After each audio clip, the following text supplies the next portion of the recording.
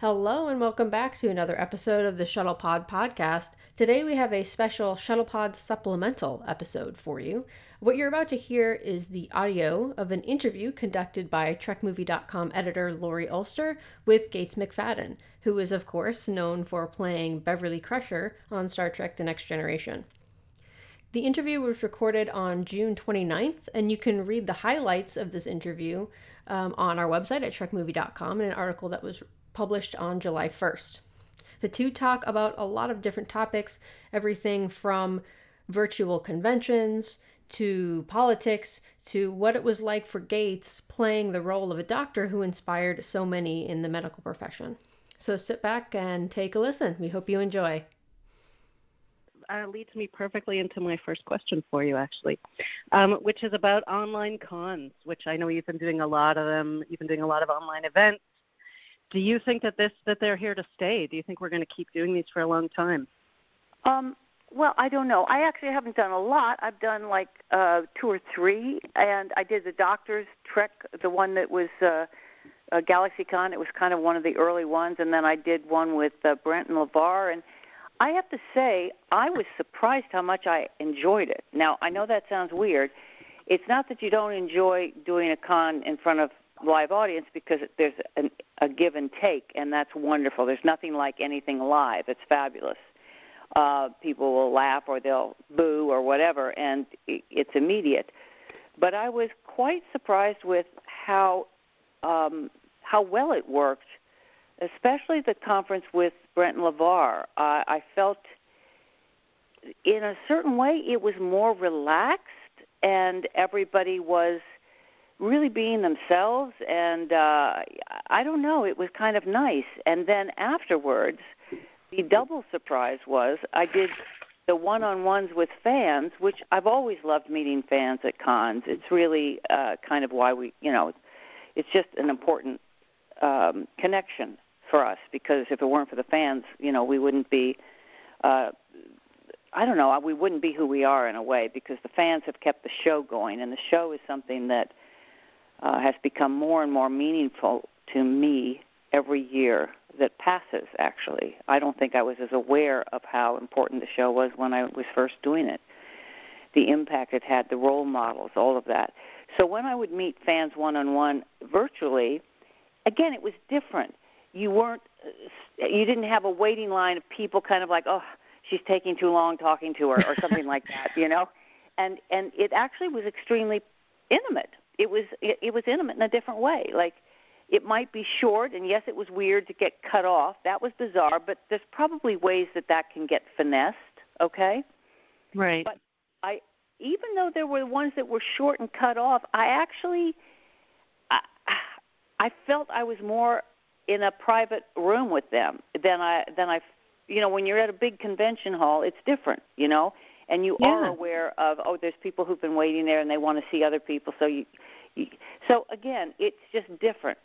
No, you're not hugging people, but I mean, you can still hear them, and you also see where they live a little bit. You see a little glimpse, and that was fascinating. Even with fans who I had seen over the years at different cons, all of a sudden I'd see, oh wow, that's a cool statue in the back there, a little miniature something of pottery, or I wonder what books those are. And then I could ask them, what are the books? I mean, you learn about each other. And to me, that's one of the greatest things, is what you learn about another person and how that affects you. So I think that it might well be that these continue. It's just like doing cameos. I have really enjoyed doing cameos, and I never thought I would. I mean, I'm really being honest. I thought I would really hate them. The only part I hate is having to, wash my face and, wash my hair. But because, it's like women, what can I say? It's not like I have a crew cut or something. But, again, there's a part of me that can be more myself. I can just have fun with something, and, you take a shot in the dark. You don't know whether the fan's going to be offended by your kind of being funny on this. Did they want it really serious? You don't know. It's kind of interesting. I think there's a part of myself that comes through more that's maybe wackier than I show when I'm at a con. So I've actually enjoyed it, and believe me, if you had asked me a year ago if I thought I'd enjoy that, I would have said no, probably not. But I really have, and that's not me just trying to put a good spin on it. It's the truth. Yeah, well, times have changed. That's for sure.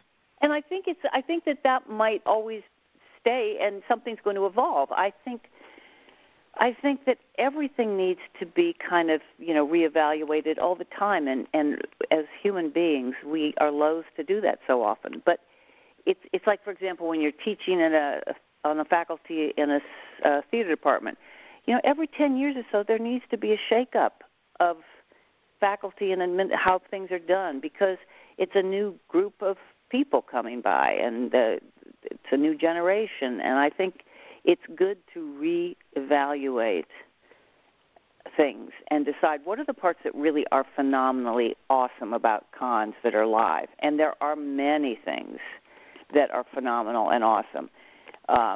We always loved having our group dinners together afterwards, the different Star Trek people. That would be a fun time for us to have a get-together, because certainly in Los Angeles, you're far apart. You can, Brent can be in Malibu. I mean, it's an hour drive to get to his place or more, depending on traffic. So when you're on the road together, you see each other for, breakfast and in the green room and dinner. And so it's fun to hang again. And it's also fun to meet people from different areas of the country.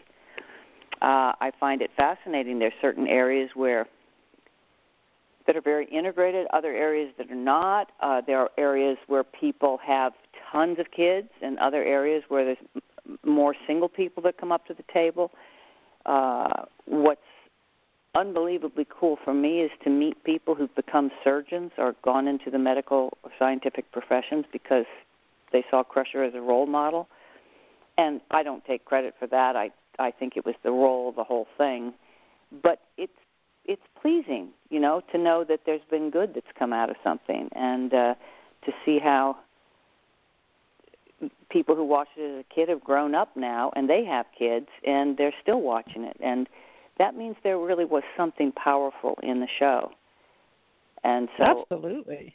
Yeah, but so I've even learned about it. Do you see what I mean? When you're doing the show, You're just doing the show. But when you sit back and you see all the different grains that were thrown out, seeds that were thrown out, and now they're growing, and you look back and you go, wow, that really was something that Gene Roddenberry and all the other producers and writers created. That's pretty amazing, So in terms of cons, I mean, I completely agree with you on the legacy, by the way. I've been a fan for decades. But in terms of cons, how are you feeling about Star Trek Las Vegas in December? You're on the list to go. Are you feeling okay about that? Well, I think everybody is saying, let's see how we prepare for it. Like, I've canceled Alabama because Alabama was they have not done enough protection. We all need to feel safe. We need to feel that they're safe, and we need to feel safe. But it is something that's possible, and I think that it doesn't mean it's going to be awful. You can have, just like at the supermarket, I mean, I can chat with the person who's marking up my groceries. We have a barrier against our breath, but we can still chat. It's not like we can't have a laugh. We do every day that I'm down there. Right. So I think the same is true with this. The difference is, yes, you cannot hug people. That's true. But maybe we all have to just try to communicate really well in other ways, and maybe just look at each other and have more good eye contact, It doesn't always have to be touch, or maybe we have gloves, and that still feels warm and cozy. I don't know, we can think about it. If I felt safe, I would go to Vegas in December, absolutely. If I felt that we were not going to be jammed and all these people and, chanting big songs or something. I think there's ways. I think it's going to be different, but I don't know. I mean, will it be December? Who knows? I don't know. let's see what happens. I think it's really a shame that the whole country did not get instructions that everybody participated in. Because, no kidding. Yeah, I mean, we would be like France, opening up and feeling safe. I have a place in France. My friends in France, they literally had to get permission to go. They had to have a slip that they got online that said they were allowed to be out for their whatever. I'm taking a 10-minute walk, or I'm going to the grocery store. But they killed it. I mean, they are feeling really safe, and what they don't want is a bunch of Americans who are infected coming over. Right. I mean, it's just like one of the good things. I mean, the horrible thing is that so many people have died and been infected, and that's horrible. And it's horrible, all of the things, the confrontations between minorities and blacks and the police, and just horrible things have been going on. One of the positives that's come out of it is that we've been able to focus our attention on it. And with all of the media and the irrefutable proof of the horrors of police brutality, I think there's a very, I hope to God it stays. There's a feeling that people are in the white community and all the different communities all over the world are banding together and going, this has got to stop. That, yes, it's been going on, and we were fools not to be more aware of what the black community was suffering and do something about it. Because I remember Angela Davis was on the campus when I was a junior in college, and we had, we were strike headquarters. We had, actually, by the time I graduated, we had 2 people on the 10 Most Wanted list, and they were people who were doing protests, like Angela. And she's a remarkable woman, by the way, just one of the smartest people I've ever met. And it's interesting how I feel I became complacent I risked not graduating by going on strike and participating. I learned so much. We had the Panthers were on campus. We had a soldier who went AWOL, and we gave him sanctuary. We had a black takeover of the black administration building because they were complaining that it was not the black administration, it was the Black Studies program, because they said it was just like, not strong enough. It was not enough money, not enough faculty, and they were right. But, you sort of get complacent about things, and I did anyway, and you just are hoping that things have changed, but, man, they hadn't changed, and it's time to really go full on, and I'm full on now. I'm just giving all the money I can to support black candidates and trying to, turn the Senate. Yeah. It's serious times, and it's like, we have anyone who can, we've got to donate, we've got to participate, we've got to really work hard to make sure our elections are secure, because that's what scares me, is that something's going to happen and we're not going to be able to have our elections. The machines won't show up, they won't work, We've already seen that this kind of thing is likely to happen. Yeah, I know. Absolutely. And what the fuck are we going to do about it? I mean, that's the part that's terrifying to me, because I think I see more community than chaos, and it's the element of chaos that it's because people want it to end up being a dictatorship here or something. I don't know, but it's hard to believe this is my country. So but then I see so many wonderful people, and there's a real community happening. I just hope that we can persevere and do something about it.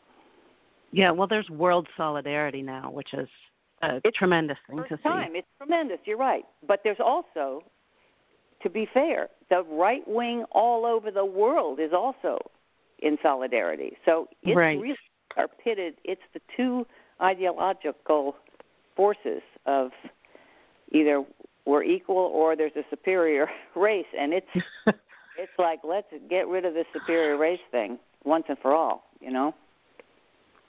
Absolutely.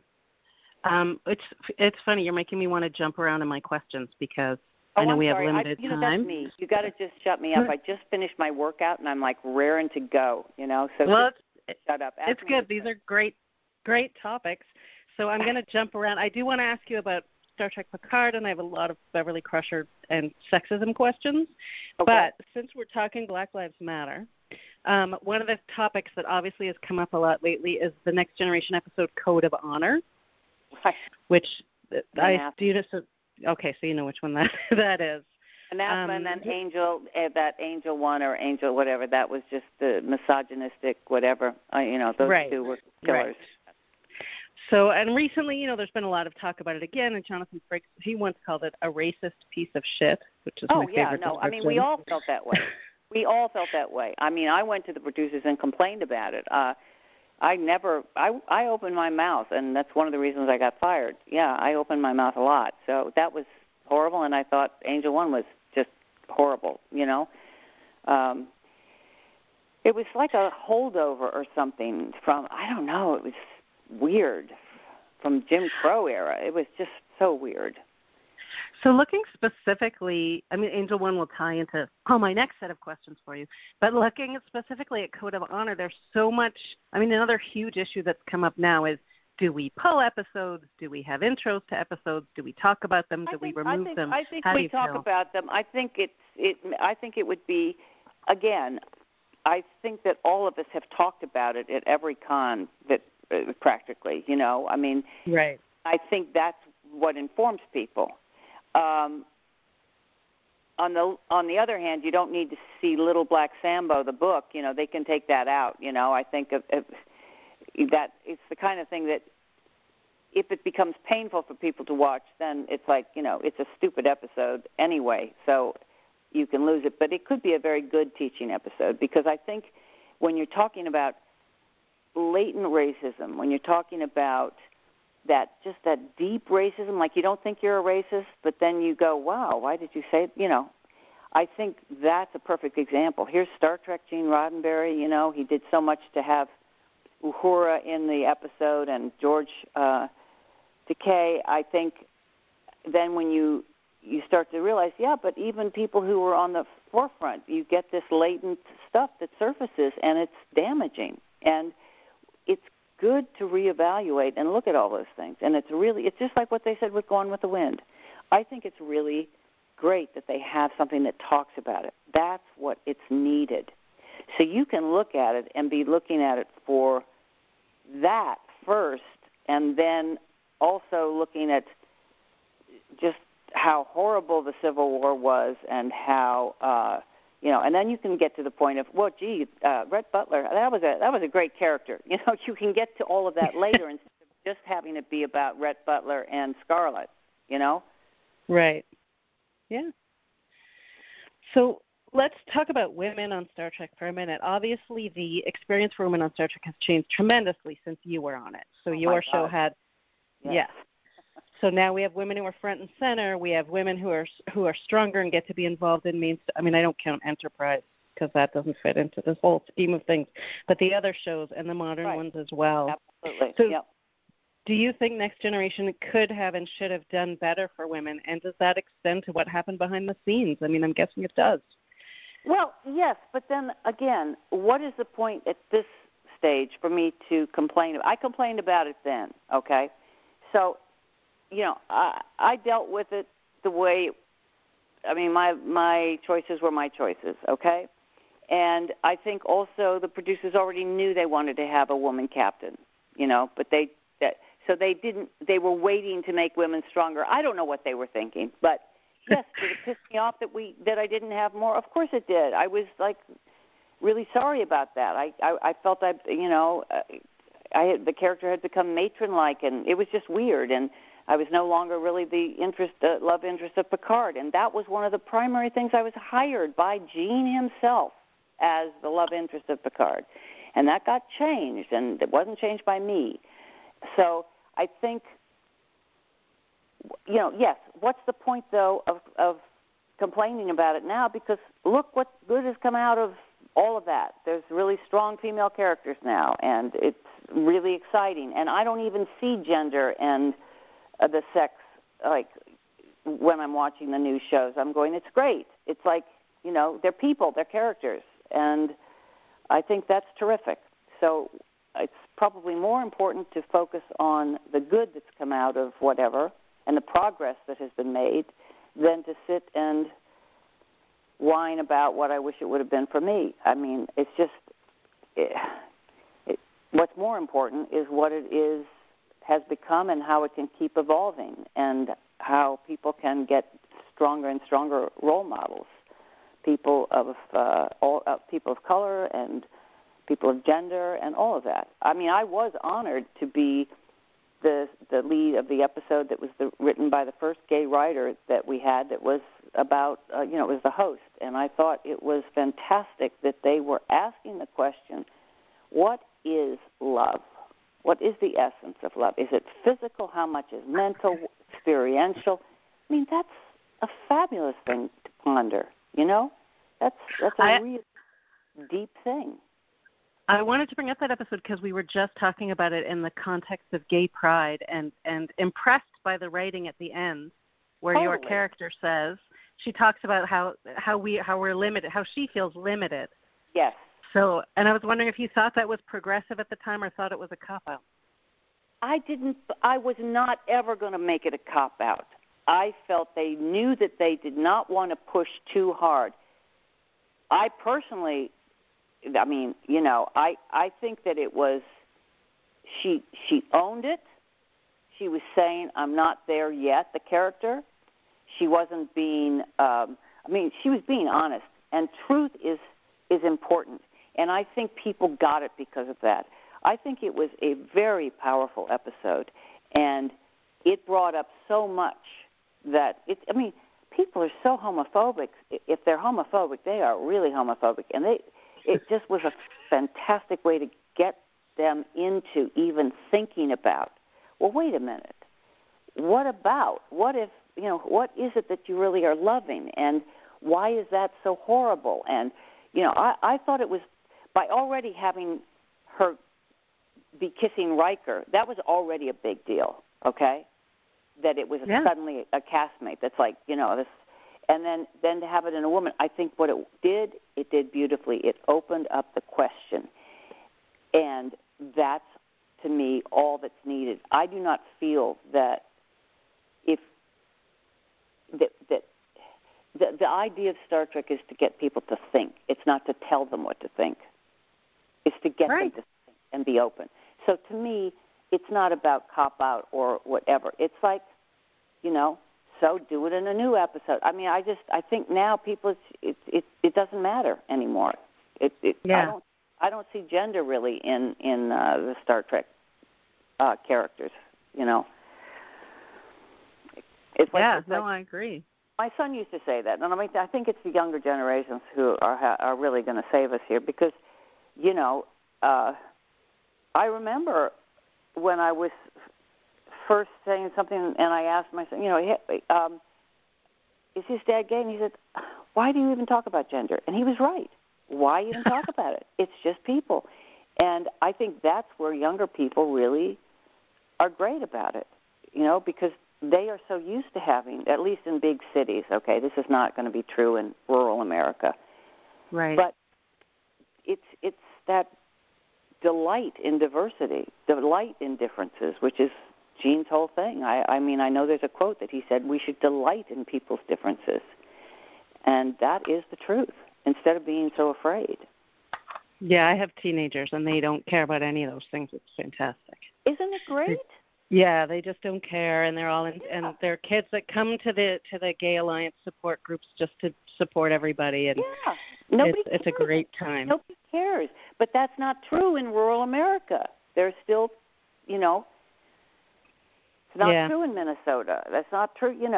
That's what we have to remember, and it's something that we all need to be aware and help out and try to spread the word. Agreed.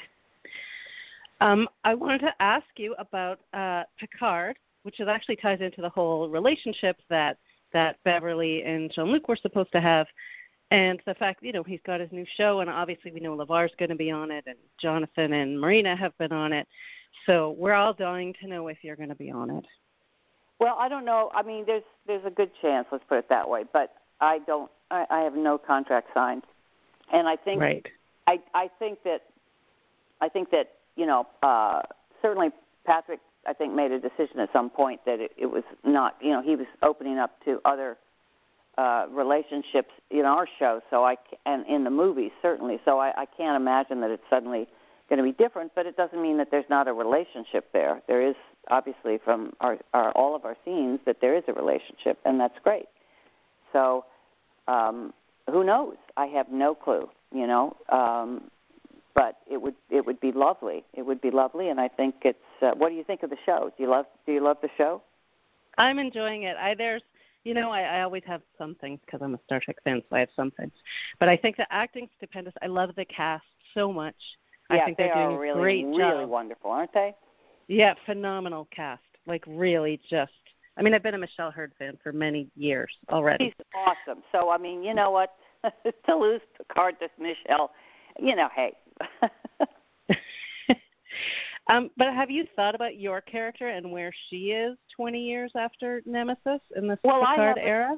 But it doesn't mean anything because it's going to be what the writers have. You see what I mean? So it's. Yeah, I'm just curious to see how if you've thought about it. I've thought about it, but I haven't. I hate to ever say anything because then I think it kind of jinxes stuff in a way. But no, I think she definitely would be somebody who was very engaged in the world and trying to make it a better place, for sure. For sure. Right. I think she, I would not see her as somebody retiring. And, she obviously raised a kid while she was full-on command officer. So, anyway. Yeah. I think that sky's the limit in terms of what her life could be. This is the way I feel about my life now. There's I'm endlessly fascinated with a million things that I would like to study more and do more and get. I find the world is endlessly fabulous to with which to engage. It's just so who knows. Yeah, no, it's a great attitude. Absolutely, and I share it. So the event you're doing for GalaxyCon is doctors, which I know you've done, but we're getting a whole bunch of doctors for this one.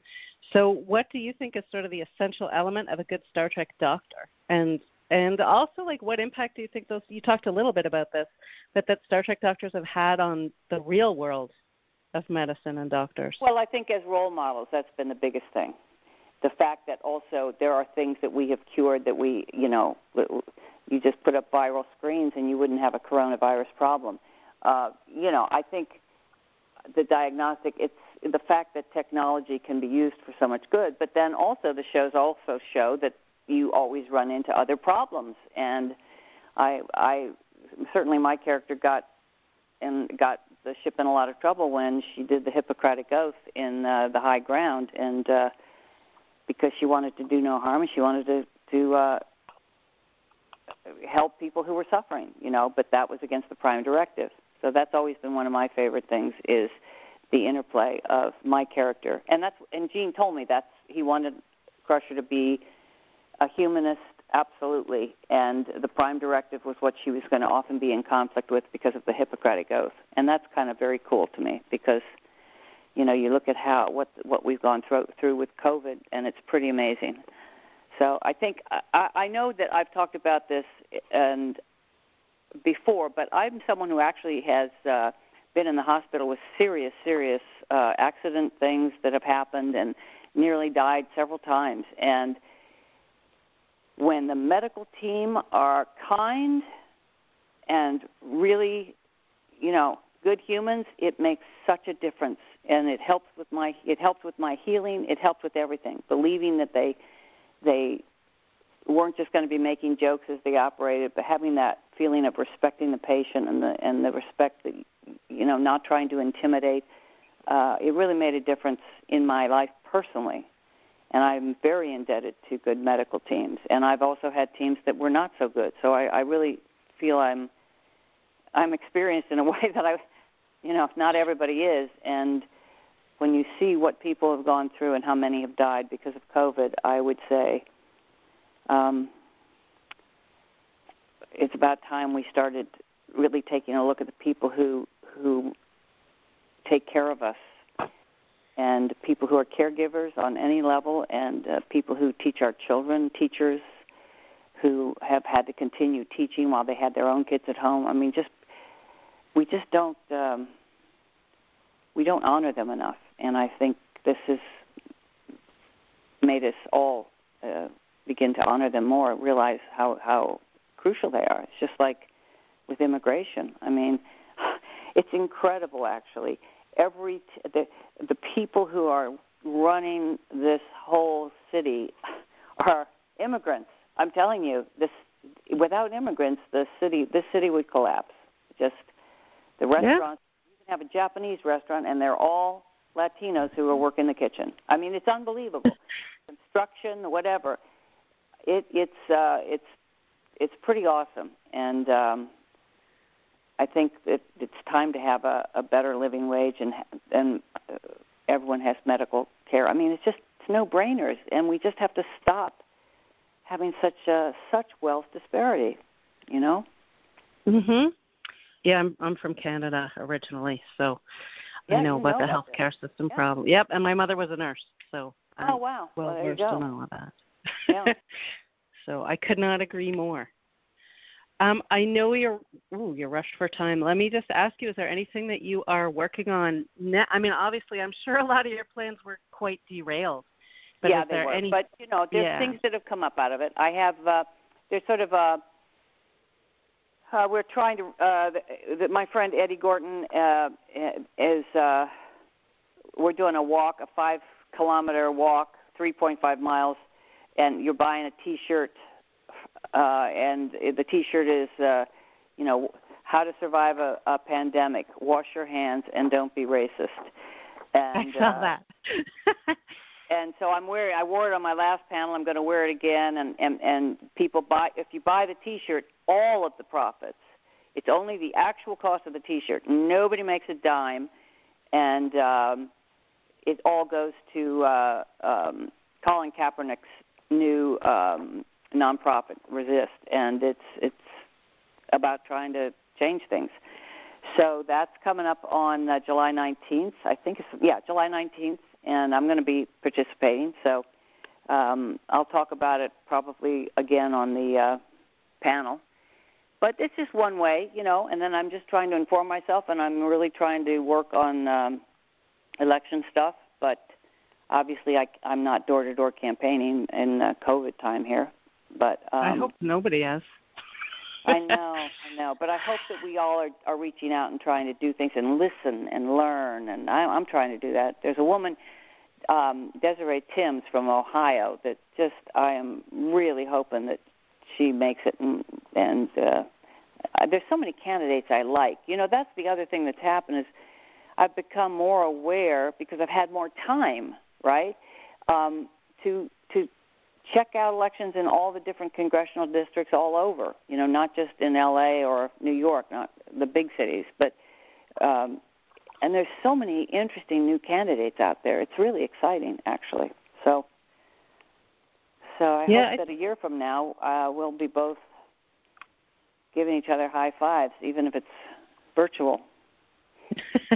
Yeah, I do. I feel like change is really happening. It's hard not to believe that it really is. We have to be careful, though, because I thought change was really happening in the 70s, okay? This is the thing. And it's like what happened. Did you see 13th, the Ava DuVernay, it's about a prison system? I'm going to. It's on my list to see. It's on my top priority list to see. See it. See it with your kids. It's a really brilliant piece of work. It's brilliant. And it really shows you how we have to be vigilant. It's a very important documentary, I think. And, we have to be vigilant. Yes, there is something bubbling for sure right now, and there's a lot of awareness. But we really, anyway, you'll let me know after you see it. It's something to think about. I agree with you. We can't ease up. I think that's really important. Yeah. Okay, right. Well, thank you so much. You're welcome. So if I Google you on your own name after we hang up, I'll get your Twitter, and then you'll get my Twitter, my website, everything. All right. Okay. Thank you so much. You are so welcome. You take care. You too. Bye. Bye. Hey everyone, we hope you enjoyed that interview. And as I said before, you can check out the transcription of this interview on our website at trekmovie.com. And stay tuned for more fun Shuttlepod interviews and audio commentaries and all kinds of fun stuff that we have in the pipeline for you guys. And if you have a chance, please check out our Patreon page. Shuttlepod now has a Patreon. And if you'd like to become a patron and help us with $1 a month, $5 a month, whatever you like, it's greatly appreciated. Thank you guys as always, and we'll see you next time.